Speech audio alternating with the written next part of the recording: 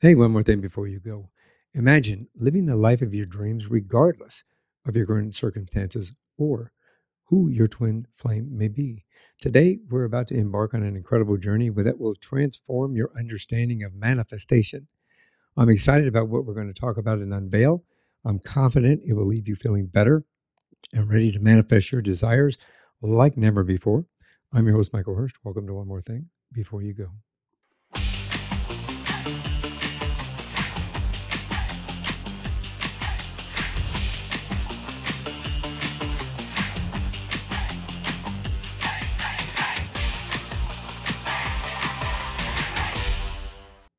Hey, just a quick note. It's a pleasure to have you join us on this conversation today.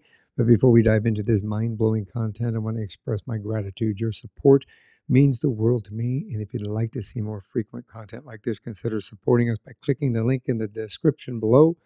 Your generosity fuels our passion for sharing valuable insights with you. Let's get started with today's exciting episode. My special guest is none other than Kirk Johnson. He's a true luminary in the realm of manifestation. He's not, he just helped over 5,500 students manifest their dreams. Kurt's a staunch advocate against the concept of spiritual bypassing. He guides individuals beyond the surface level manifestation techniques. According to Kurt, the real key to manifestation isn't just about thinking, it's about becoming. It's about stepping into alignment with the vibrational frequency of your dream life. His teachings revolve around authenticity, embracing our human emotions, and integrating them into our spiritual journey. In today's episode, we're going to help you understand twin flames, manifesting, and connecting with the universe on a whole new level. Welcome to the show. Nice to be here. Thanks for having me. What an amazing journey you've been on, Kurt. It's been a trip, and it started early, probably about 5 years old. I woke up one night in the middle of the night, 5 years old, and I left my body. And a few months after that, I was visited by physical angels. That leaves quite an impact on you I would for say the so. rest of What a your way life. to what a way to embark on your journey of life, especially at that young age. That's Hmm. kind of cool. Yeah, Yeah, you're not going to talk me out of the fact that these other realms exist and that these types of phenomenon are real, law of attraction, and that there's life beyond the body. I've been shown that many times, and I'm sure you and your viewers. well, you know, it. We've had several conversations on my podcast for and about angels and manifestation and being able to connect with the universe and how we are all interconnected and that we all have the opportunity to take advantage of that and to reach out with a bigger understanding of what the universe is and what it holds for us. So I'm really excited about getting into that. I want to start at the beginning though. Where'd you grow up? I grew up in a little country town in northern Colorado. It's grown a lot since I grew up there. Um, but when I was growing up, back in the 1980s, probably about 200 people, if that, living in the town. So quiet town, a cow town. I grew up right across from a big cornfield with a beautiful view of Twin Sisters Peaks. I couldn't have picked a better place to incarnate. And it's kind of nice having a nice, quiet childhood. I agree with you. As we said before the show started, I grew up in Colorado. That's my home. I currently reside in Arizona, but my home is still Colorado. I miss Colorado actually, but yeah. So I'm glad that we were able to connect. I feel like I'm talking to an old Yeah, friend from home. should be a good show. Yeah. So how did what what was your family like? Well, I want to say, I mean, they were good people, um, hardworking. They instilled good values, but as with most people on Earth, Earthlings, they give you problems, they give you baggage that you carry with you into adulthood, and you don't. At some point, we hope we would hope, to not fault them for that. Like the Bible said, the sins of the father are vested upon the son. It's monkey see, monkey do. They got their conditioning from their parents, passed on down the line. But at some point, ideally, the buck should stop somewhere. And I kind of decided, well, I think the buck should stop with me. And that's exactly what having kind of a spiritual awakening causes to have happen. Your awareness explodes, consciousness increases. You can't help but notice the cause of your reality are your own limiting beliefs that you didn't even put there. My message is very simple. You absolutely can transform all of the circumstances of your life using your very consciousness. which is a really unique. It's not really unique. We all have it inbred within us. Sometimes we just have to have somebody turn the light switch on for us, or help us to turn that light switch on. What you want to be when you grow up before you embarked upon this journey? I wanted to be an astronaut. Yeah, that's what I or a that's what I fighter wanted to hear. pilot. I love that stuff. Yeah, that's what I I wanted to hear. was just barely old. I didn't even think I could read a couple of words. I mean, just barely learning how to read. However old that is, I don't know, 6, 7 years old. I found out that they sent people to the moon. I said, I've got to know how they did that. Fascination with science in general, and I think you could say I just cut my teeth on, learning about aerospace technology and the engineering behind that. I've taught classes about the engineering of space travel. I've met moonwalkers and NASA engineers, and I could talk about engineering and physics and science all day. And I think it's something more people should learn about, because you know what? The things that modern conventional science is uncovering about how our universe functions would blow your mind.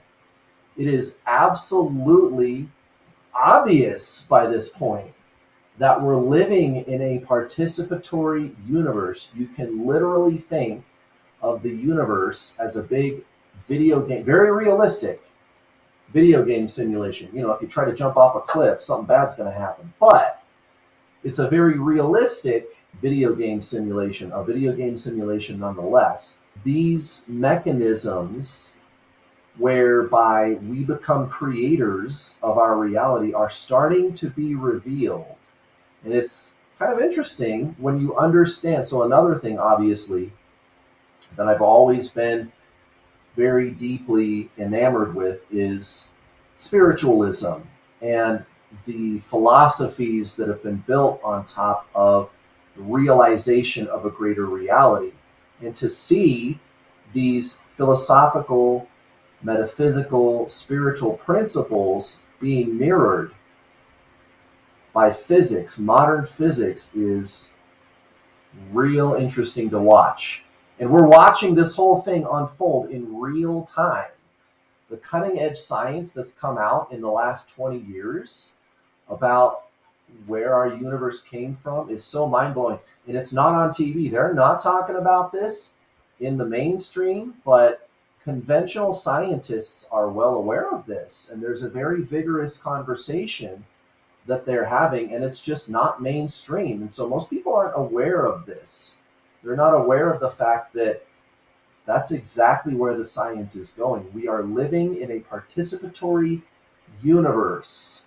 And the study of epigenetics, neuroplasticity, is producing the revelation that you are manifesting equipment. Your body and your mind are manifesting equipment as though you were a video game controller, right? Like the joystick for a video game console. And of course, the driver, the player of said video game controller is the consciousness. So we have the triune being, body, mind, soul, the body and the mind being the video game controller, the consciousness, the self, the soul, being the video game player.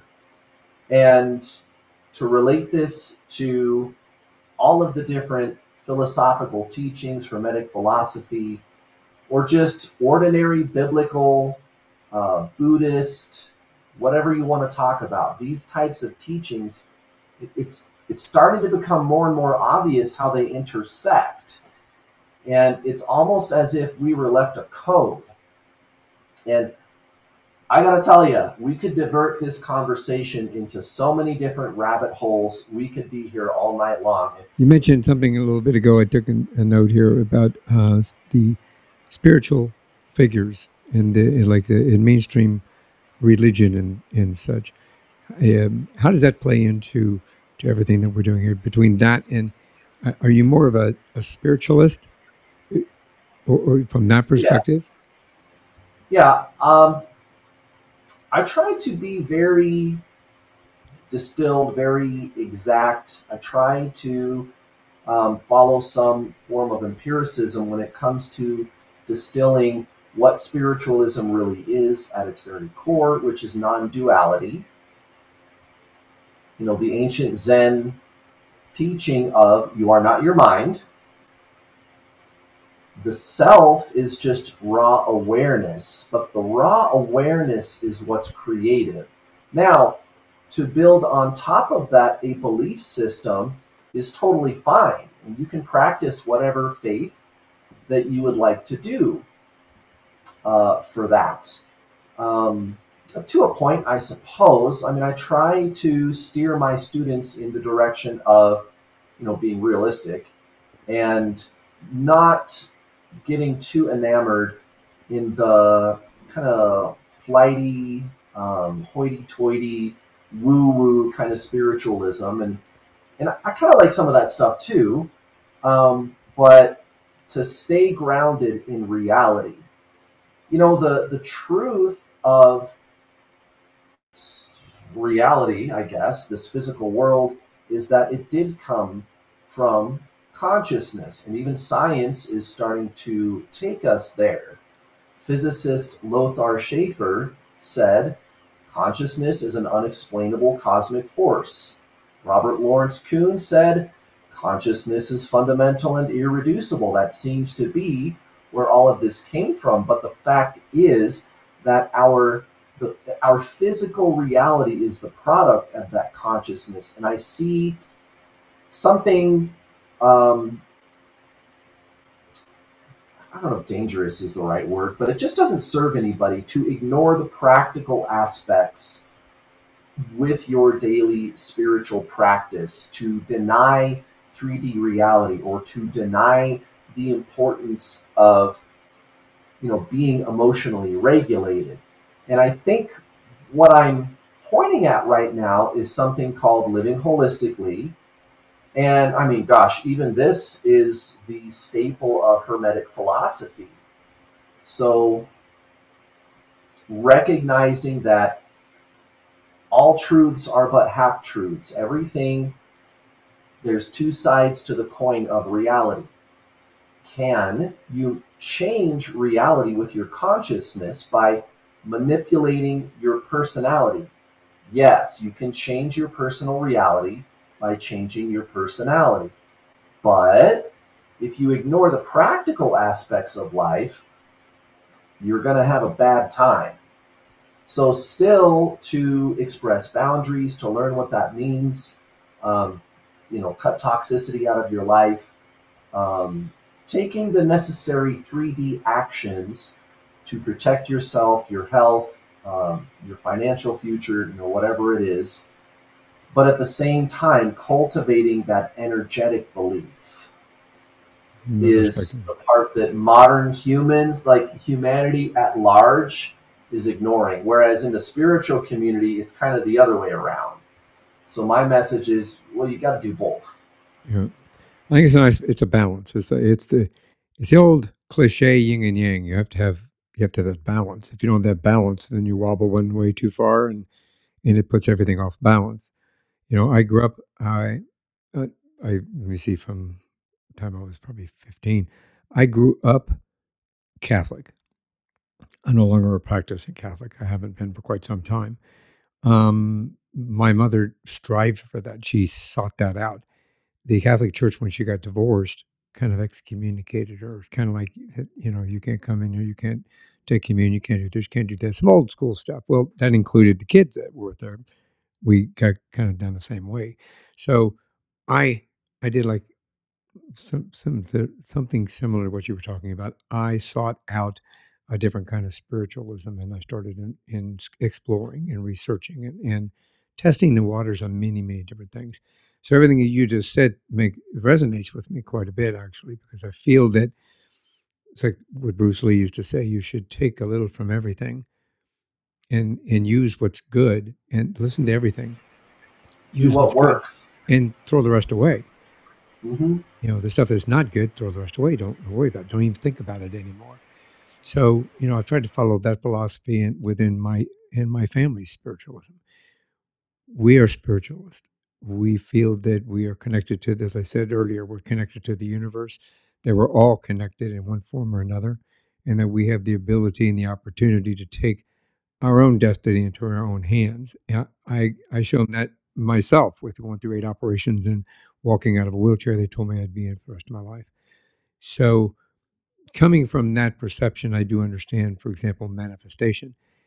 What you just described to me was, I think, a foundation for manifestation. Is that correct? Essentially, yes. Consciousness, non duality, the true self is what gives you the awareness to look at all of the components of your Mhm. life, mental, physical, and make determinations. People who have and I hate to kind of say it like this because it sounds, judgy, but let's just be clear, this is a description. And we're simply describing something. So there there are an overwhelming number of people on the planet who I think could be described as unconscious, and they just kind of move through life day by day without really looking at themselves and considering the content of their mind, looking at their day-to-day habits. So it is that consciousness, which is the spiritualism, that enables everything that you were just talking about. And it flows into everything that you do.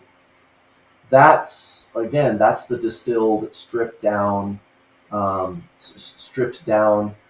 description of spiritualism. It's remembering who you are as the conscious presence behind the body and the mind.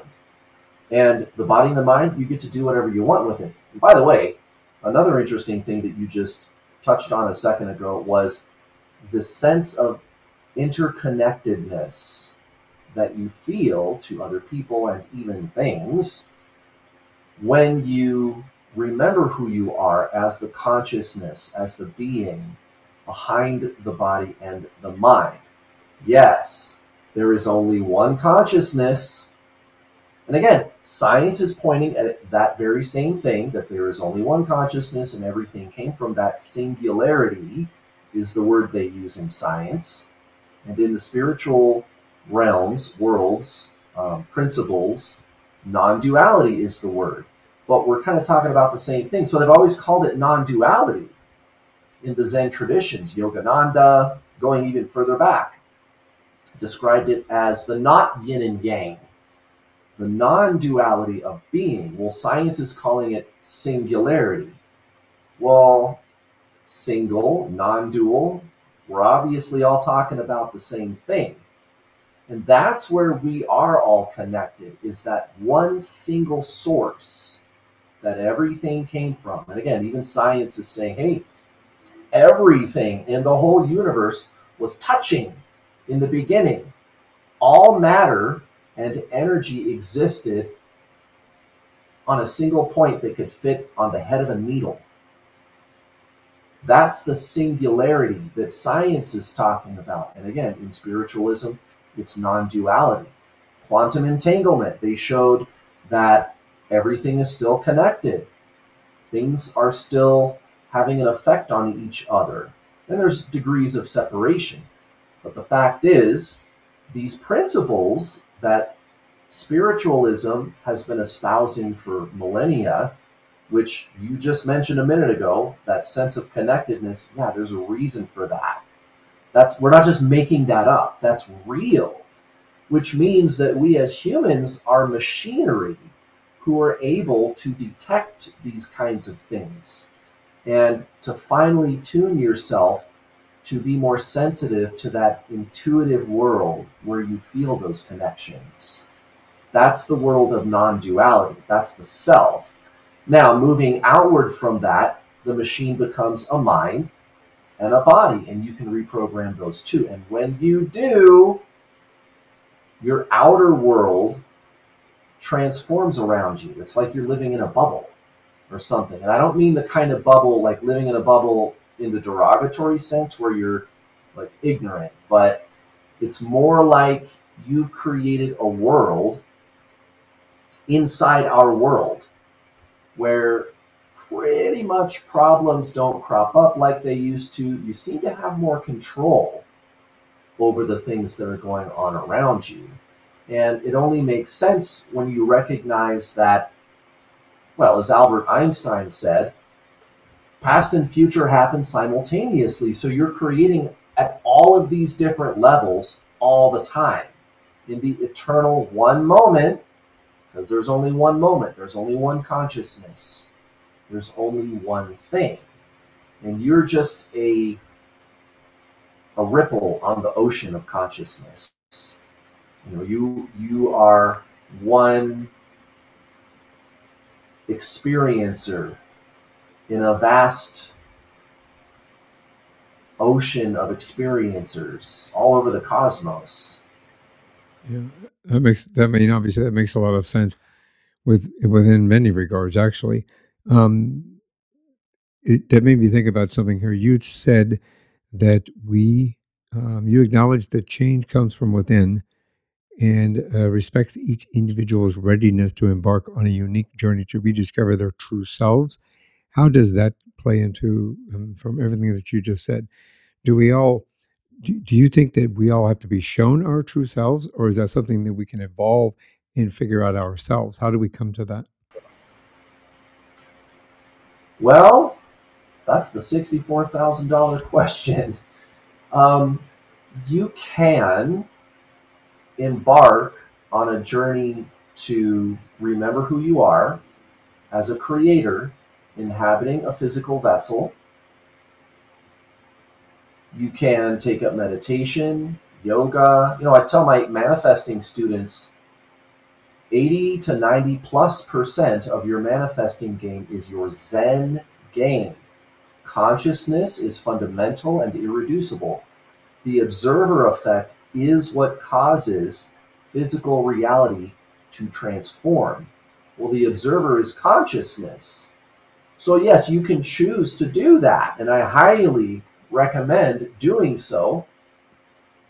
But also, there's another type of spiritual path, if you will, which it seems like it finds you, or you are chosen for that. So there's this classical spiritual awakening template whereby there's some catalyzing event. It could be the death of a loved one. It could be a terminal illness. Maybe you recover from said terminal illness. Your life situation kind of falling apart. There's, like with me, I've got thousands of students who also engaged in a forced spiritual awakening, but their trigger, their catalyst was not life circumstances, a terminal illness, or one of these types of things. It was where they met an actual other incarnation of their own soul. So it'd be like you have two incarnations of your soul going on at the same time, and they meet this person. And that triggers the forced spiritual awakening. But then you have, like Eckhart Tolle, whose forced awakening was triggered by anxiety, life circumstances, and this kinds of thing. and these kinds of things. And I don't know what the numbers are. I think the number of people who are experiencing a forced awakening, which starts out incredibly painful, the first step is called ego death, or dark night of the soul. It provides a much more intense level of consciousness by the time the dust settles. And you're not getting out of it. If you try to go back into old patterns, you are going to have a bad time. Your soul is going to make you do this. So there's this forced awakening, and there's what most people do, which is to take up an interest in it. There's a lot of people that saw, again, Eckhart Tolle, they saw him on Oprah. One time they started reading his book, they started having some realizations. There's a lot of people that are just embracing consciousness as a way of life. Consciousness is technology, but it's who you really are at your core. This is a remembrance. You had earlier you had mentioned that at 5 years old you had basically astral projected, and from that perspective you had met some angelic beings and so forth. Do you think that that might have been your first spiritual awakening, or did yours come later than that, or that was just an Yeah, introduction I so you had a mean, better understanding?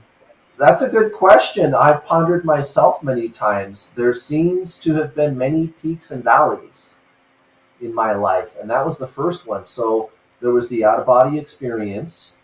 I was 5 years old, and then a couple months later, a physical apparition, a physical angel appeared.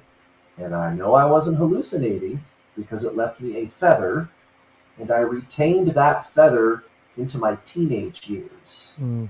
So I was old enough. I think my mom might have accidentally thrown it away, when she was cleaning my room or something in high school, because I can't find it, which is kind of heartbreaking. But the good news is I was old enough as a 17-year-old to look at that feather in my hand and have a fully developed adult brain and know for sure that I wasn't hallucinating, because you know how kids, they make things Yeah. up, they live in an imaginary world. No, that's not what happened.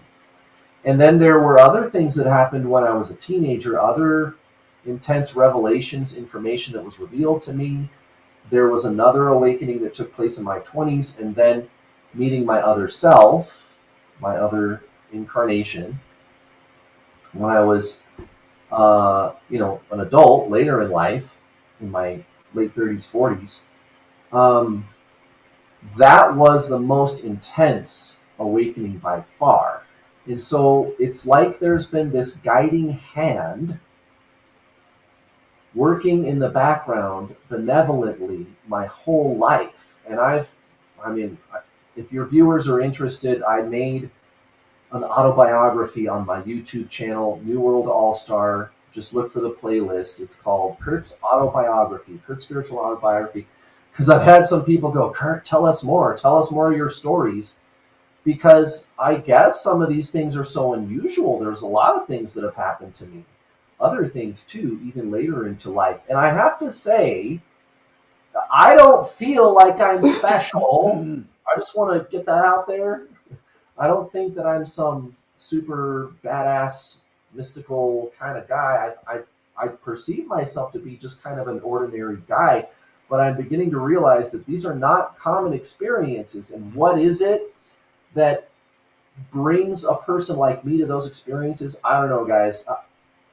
I don't know. This is a conversation. I just made a video about this on my YouTube channel, talking about how to know if you're a chosen one. Well, is that what it is? Are you chosen? Are you a star seed? Are you an old soul? What is it? Are you one of the three waves? Like, what is that puts you in a position where you're always having these experiences all the time throughout your life, and then you find yourself in a role like this? I don't know. I don't know. I don't know what the process is. I don't know what the mechanism is, but I think there's something to that. Me too. Well, I've always believed this. That I think even as children, we grow up with the ability to be able to see and understand so many things outside of what people theoretically understand. in regard to that, society and culture, in not in every society and culture, but in our society and culture, for sure, they start shutting that down. If you say you saw an angel, you didn't see an angel. If you say you saw a ghost, you didn't see a ghost. If you say you talked to another being, you don't have another being. Imaginary friend, you don't have an imaginary friend. Well, your imaginary friend may be another entity or being from a different realm or from a different plane or an angel. And it, society and culture have relentlessly shut the door on that, especially as kids as you're growing up. Don't do that. You can't believe that. You can't do this. You can't do that. So I think that we're indoctrinated from a young age to grow up saying, even if I did see that, I'm not going to believe it. I'm going to put it aside. I'm going to push it in the back of my head because it is not supposed to happen. And that's what society told me. It's my parents told me, my grandparents told me, and this is the way I'm supposed to believe. I I do also believe that we have an amazing opportunity where we have had the spiritual awakening over the last few years, and as a whole across the world. I think Big that time. I think that we've been able to start opening Lots of eyes and people. ears and hearts and souls and really start to have a better understanding of how this all works, which is a good thing. And then obviously there's people like you that help to open that door for those that are seeking how to find the key or to where the knob is to turn or how to open the window, however you want to accept it within yourself. I have an interesting parallel to make about what you just pointed out about how civilization is telling you that these things don't exist. There's no such thing as telepathy. There's no such thing as ghosts. You don't have a soul, which is technically true. You are a soul, but still, they say that's not even real, etc., etc. So, if we look at science, which is not an institution, science is a methodology. People forget that, including scientists, and scientists should know better. Well, you have a thing called materialist science. Now, materialist science, it's materialism in the sense of material, physical matter. It's not like greed kind of materialism, right? Not that context of the word, but the context of hard matter, things, right? Atoms, etc., etc. So, for the last 200 to 300 years, science has taken a very hard-nosed approach towards a materialist point of view to find where the whole entire universe came from, which is material, right? It's part energy, it's part matter, and it's reached the point where roughly half the scientific community, so the actual scientists, are looking at that whole notion and going, wait a minute, that's biased. We've had this bias all along. And the materialist scientists, they go, what do you mean? And the non-materialist scientists, they go, well, what I mean is you're saying we're supposed to find where all of this stuff, the whole universe came from, all of this material came from by looking in material? You mean to tell me that material came from material? And it's kind of one of these cognitive dissonance things with the materialist scientists because it's turning into science as an ideology. It's the new religion. And that doesn't serve anybody.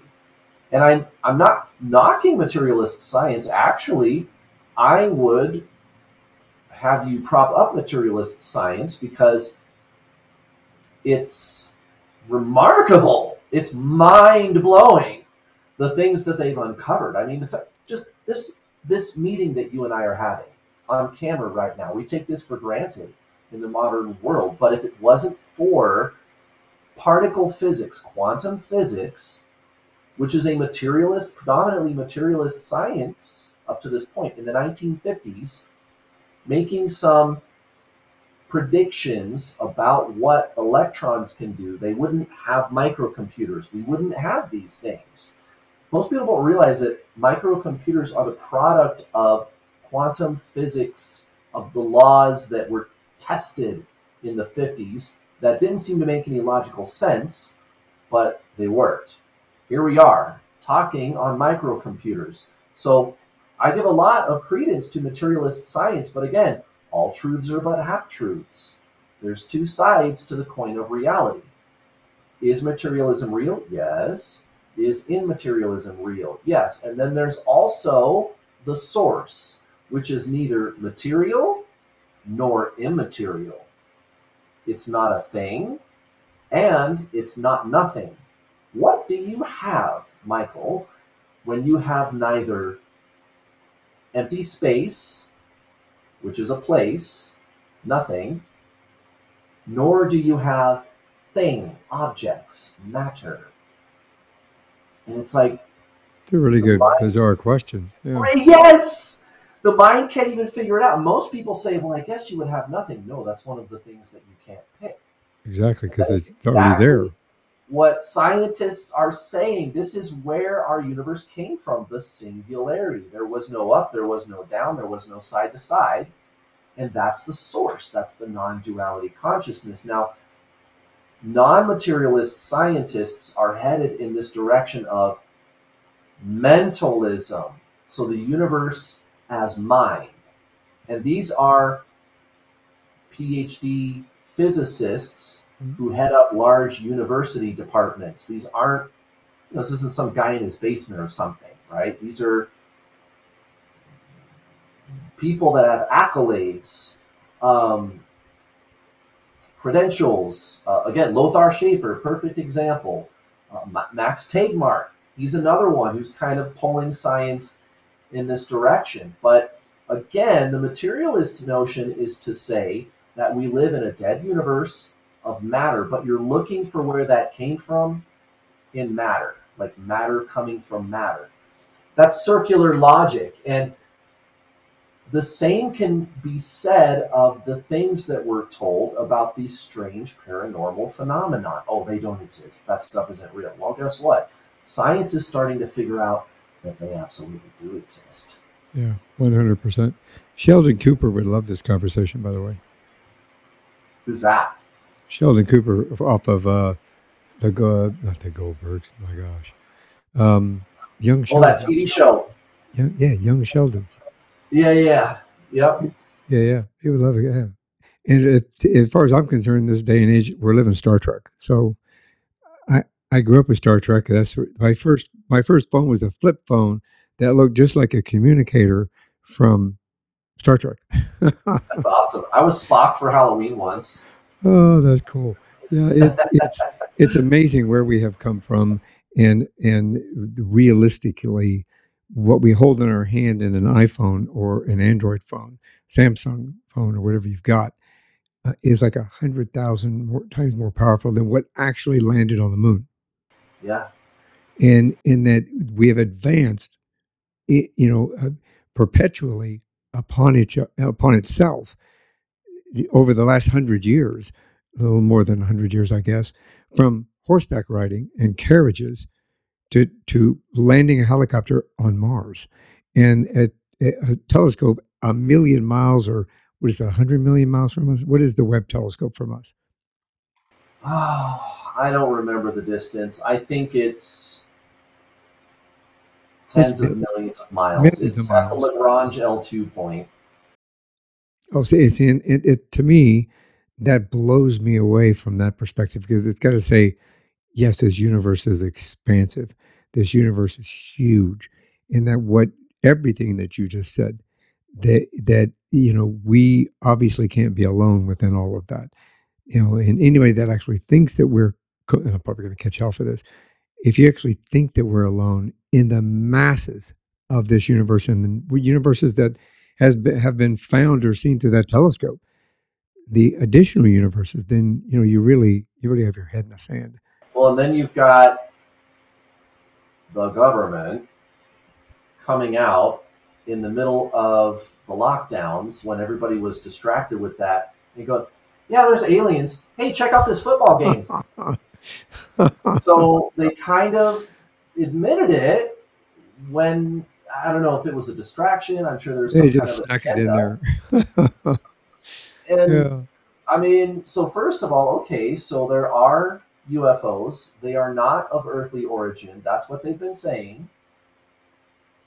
So we're not crazy. Yes, there are these other civilizations visiting us. That's big.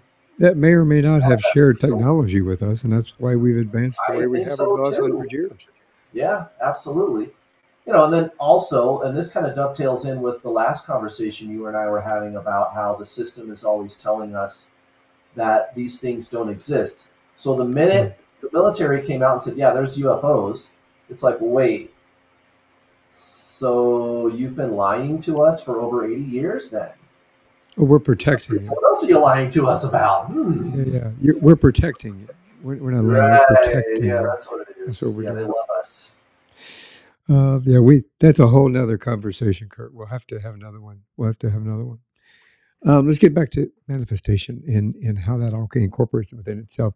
Well, first of all, I need to ask you this because it's on your website, and when we first started this conversation, communicating back and forth and bringing you on the show, you have a unique perspective on what they call twin flames. Help us understand what twin flames mean, please. Sure. So a few minutes ago, when I spoke of my primary, like, so again, you asked me about the spiritual awakening I've had, when that took place, how have I had multiple? And I said, yeah, I think there's been many peaks and valleys. Well, the biggest peak, forced spiritual awakening, extremely intense, just an incredible explosion of consciousness. It's a once in a lifetime thing, was when I met another me, a simultaneous incarnation of my soul. So if you look around on the internet, you're going to be given the impression that a twin flame is like a really good soulmate. And I think it's because the term twin flame sounds cute and romantic and endearing. And when you meet this person, it does start off intensely romantic. And then after usually between 4 and 8 weeks, they take off running. They kind of reject you. They pull away. They don't really want to talk to you anymore. They put you in a friend zone, whatever it is. And you just absolutely crash like no other. It is the most horrible experience. I don't ever want to go through that again.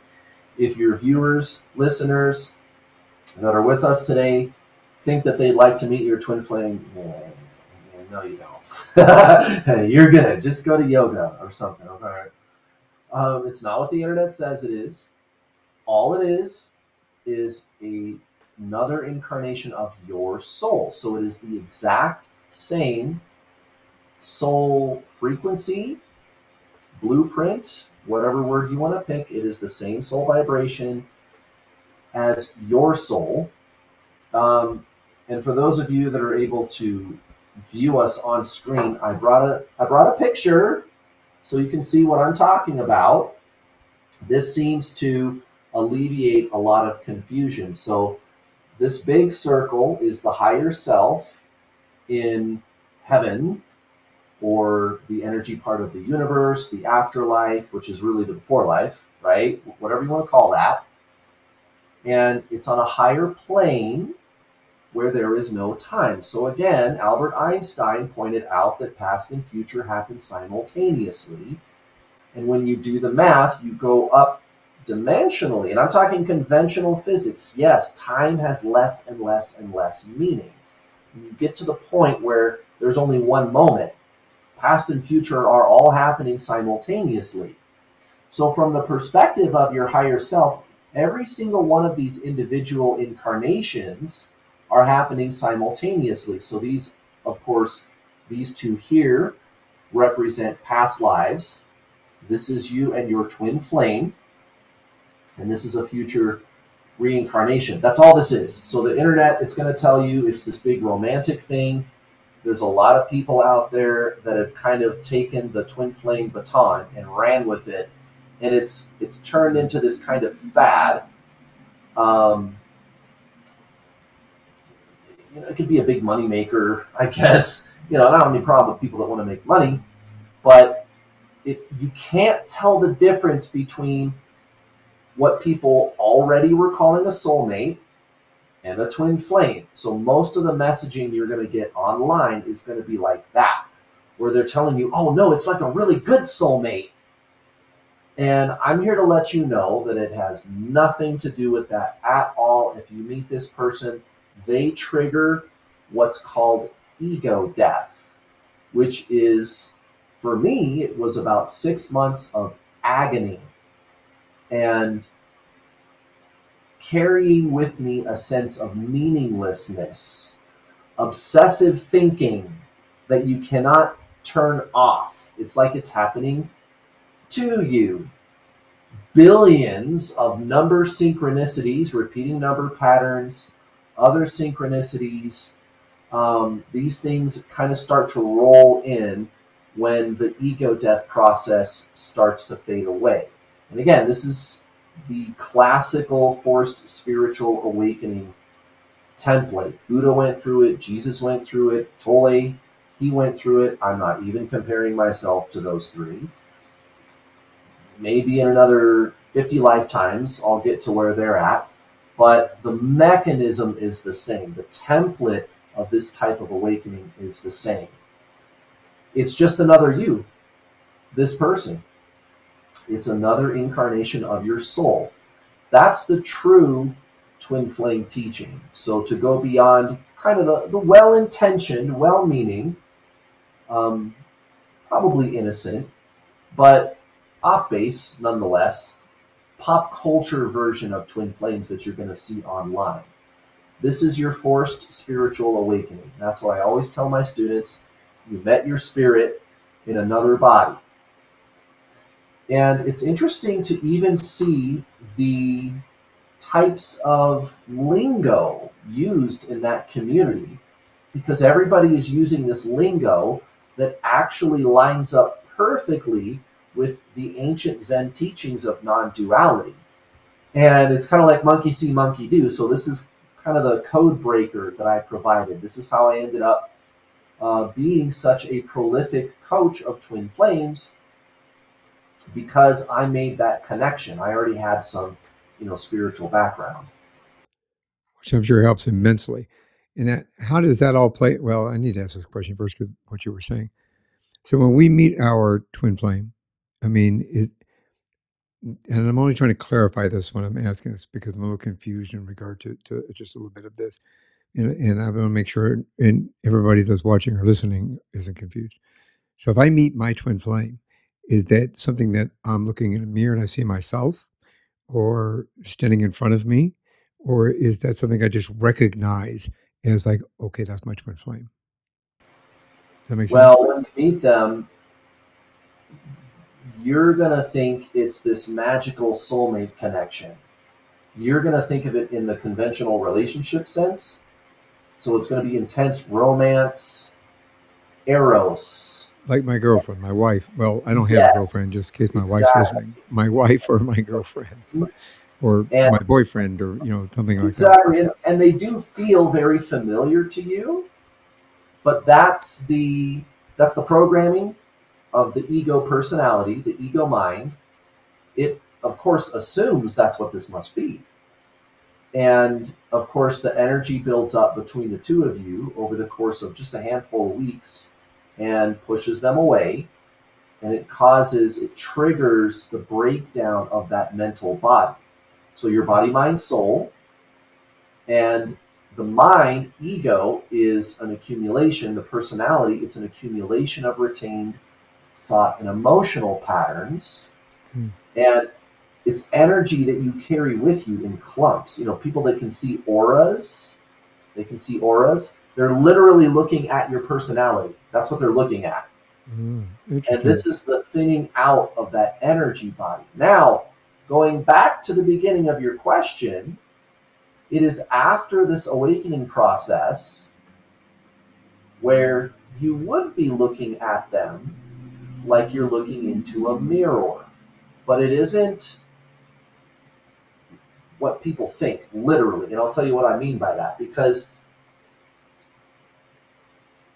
people, they don't realize that they derive their sense of self from the ego mind, the personality, which is a story. And I'm not saying that's bad, that's just what that is. And there's nothing wrong with that necessarily, but to not be aware of who you are, to not be aware of the game, so to speak, to not be aware that you are the consciousness who wears the personality avatar like a spacesuit, right? That's what changes. So when you're looking at them and it feels like you're looking into the mirror, what I'm not talking about is a mental concept of self where it's, oh, I'm a doctor, I'm a lawyer, I'm a mom, I'm a brother, I'm a podcaster, I'm a YouTuber, I'm a whatever. I like these things, I don't like those things, these are my values, etc., etc. I'm not saying those are bad. That's just not the self. That's the, I mean, they've called it the separate self in the Zen traditions, but what they mean is it's the personality, it's the little me. The true self is consciousness. Consciousness is not thought. That's what you see in that person after this awakening process. It's your consciousness looking right back at you. So it's different from a soulmate, for example. Like I believe that my wife is my soulmate, and Right. that we've had previous encounters in our past lives. And And I'm glad that you brought that up because this is a good teaching tool. People, they'll often ask me, oh, so can I have had many past lives with my twin flame? And the answer is no, because previous incarnations of your soul are all you. So even if you had two of them in the past, they're both you. There's no having a past life with your twin flame. These are both your past lives. They're all you. And so meeting your twin flame is actually one of the most clever ways to experience this type of forced spiritual awakening because you're learning at a very base level, at the level of your own soul, how you are connected to everything. They call this unity consciousness. Now, if you go a layer deeper than the soul, you're dealing in the source. And that's where, of course, even you and I, Michael, are connected. I and I appreciate that connectivity very much. I think that once we start realizing um, the universe at that level, not saying that we're any higher or better than anybody else when we say this, but once you start understanding that perspective, it gives you a different outlook on life and how you approach what you do each and every day when you get out of bed and when you go to bed. Amen. Yeah, I think it really does. Hey, can we touch upon a couple of things? I told you I really didn't have like questions, but I'm gonna spring just a few on you. Sure. Is that all right? I'm game. Let's help everybody understand what is manifestation. Manifesting, there's a couple of different ways to use that word contextually. Manifesting can equal the law of attraction. So, same thing, same exact animal. We've just got two words for it, right? Manifesting, law of attraction, same thing. Or you could say manifesting is the product of the law of attraction. So, when something actually shows up in your 3D physical reality. So, it depends on what part of the process you're talking about, I guess. I think that's the big question, huh? What is the difference between manifestation and the Law of attraction. Manifesting in the law of attraction. So again, it depends. How are you using the word manifesting? Because there seems to be a couple of different contexts. Because law of attraction and manifesting can mean the same thing. So it's just kind of a game of semantics. But manifesting, again, is when that thing that you desire, the dream job, vacation, you want to start a business, better health, soulmate, whatever you like, actually shows up in your 3D reality. And by the way, the theory of information realism, which is exactly where science is going, again, materialist scientists are even begrudgingly conceding that, yeah, we're going there and there's nothing we can do to stop it. Information realism is the theory that the field is mental, pure information. The field meaning the vacuum of space, which is a fabric. So gravity is the bending of empty space around an object. So it appears to be empty, but there's something there. Right, what is that? Information. That's the field. And so if we break that field down into many layers, now you're having a discussion about quantum field theory. You've got the electron field, the photon field, the Higgs field, etc., etc. And these fields working together produce matter out of thin air, actually out of a vacuum. Particles actually manifesting out of a void. And they've observed it. They've observed this in physical reality. Okay, so that's manifesting. So if I can produce an electron or a gluon or matter, antimatter particles out of a void, I think you can produce a brand new car out of a void too. The mechanism is the same. The universe is the mind of God, literally. Body, mind, soul, just like you. So there's the physical universe, the mental universe, and then there is the great I am, the one consciousness that all of it came from. Body, mind, soul. You were made in the image and likeness of God, and you're a creator. Body, mind, soul can accomplish many, many things. You just said universe. So how do we recognize the signs from the universe? I think the easiest thing to do first is to step outside of linear time.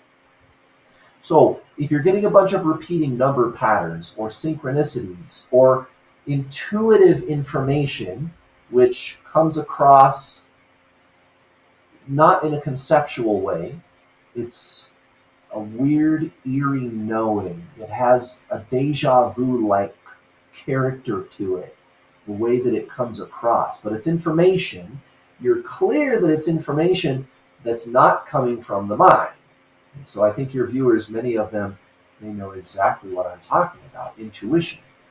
So you've got external signs, numbers, that's a common one, synchronicities, that's another common one, life events unfolding in ways that can't be explained other than if there's some kind of benevolent force, and there is.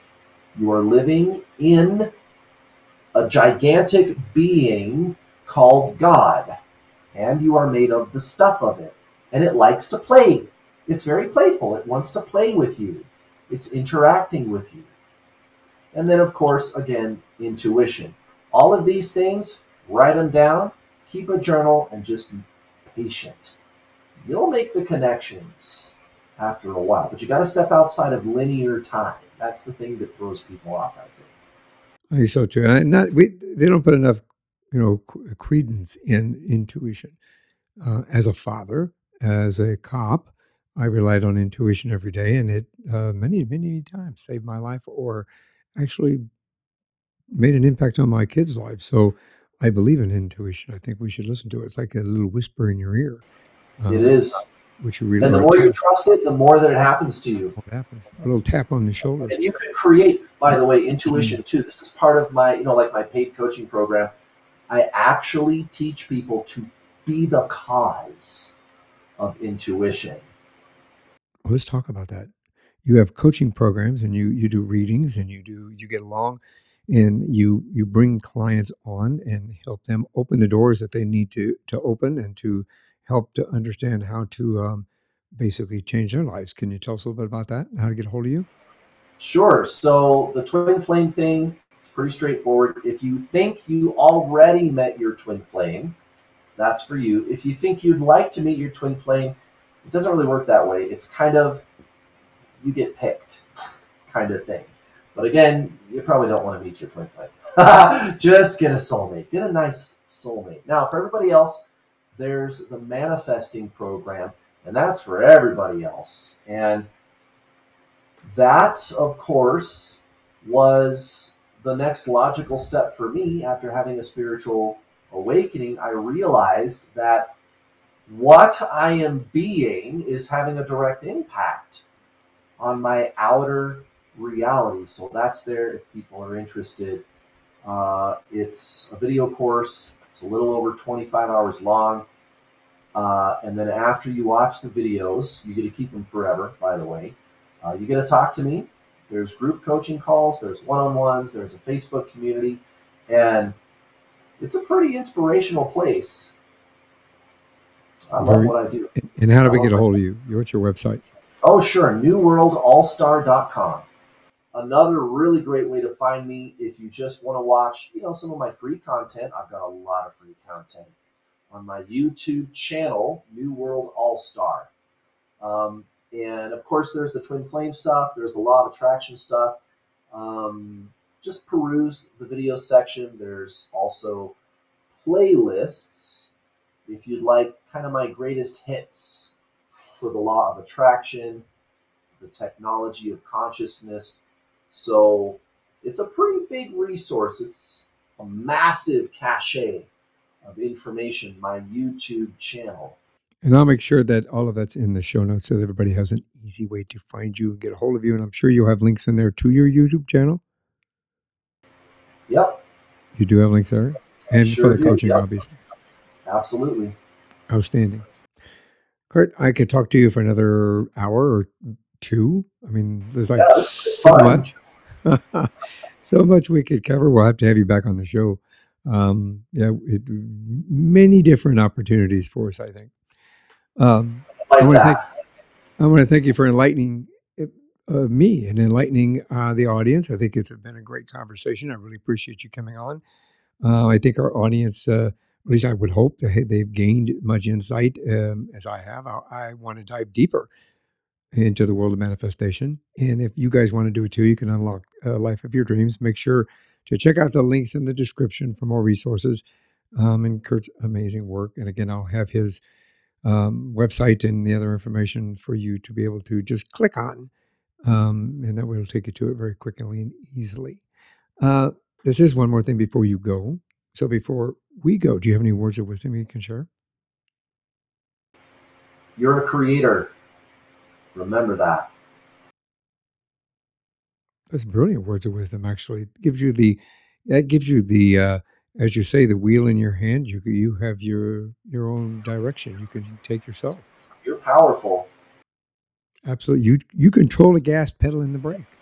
Every single one of you guys watching, if you feel hopeless, your life is the way it is because you designed it that way, and you can redesign it too.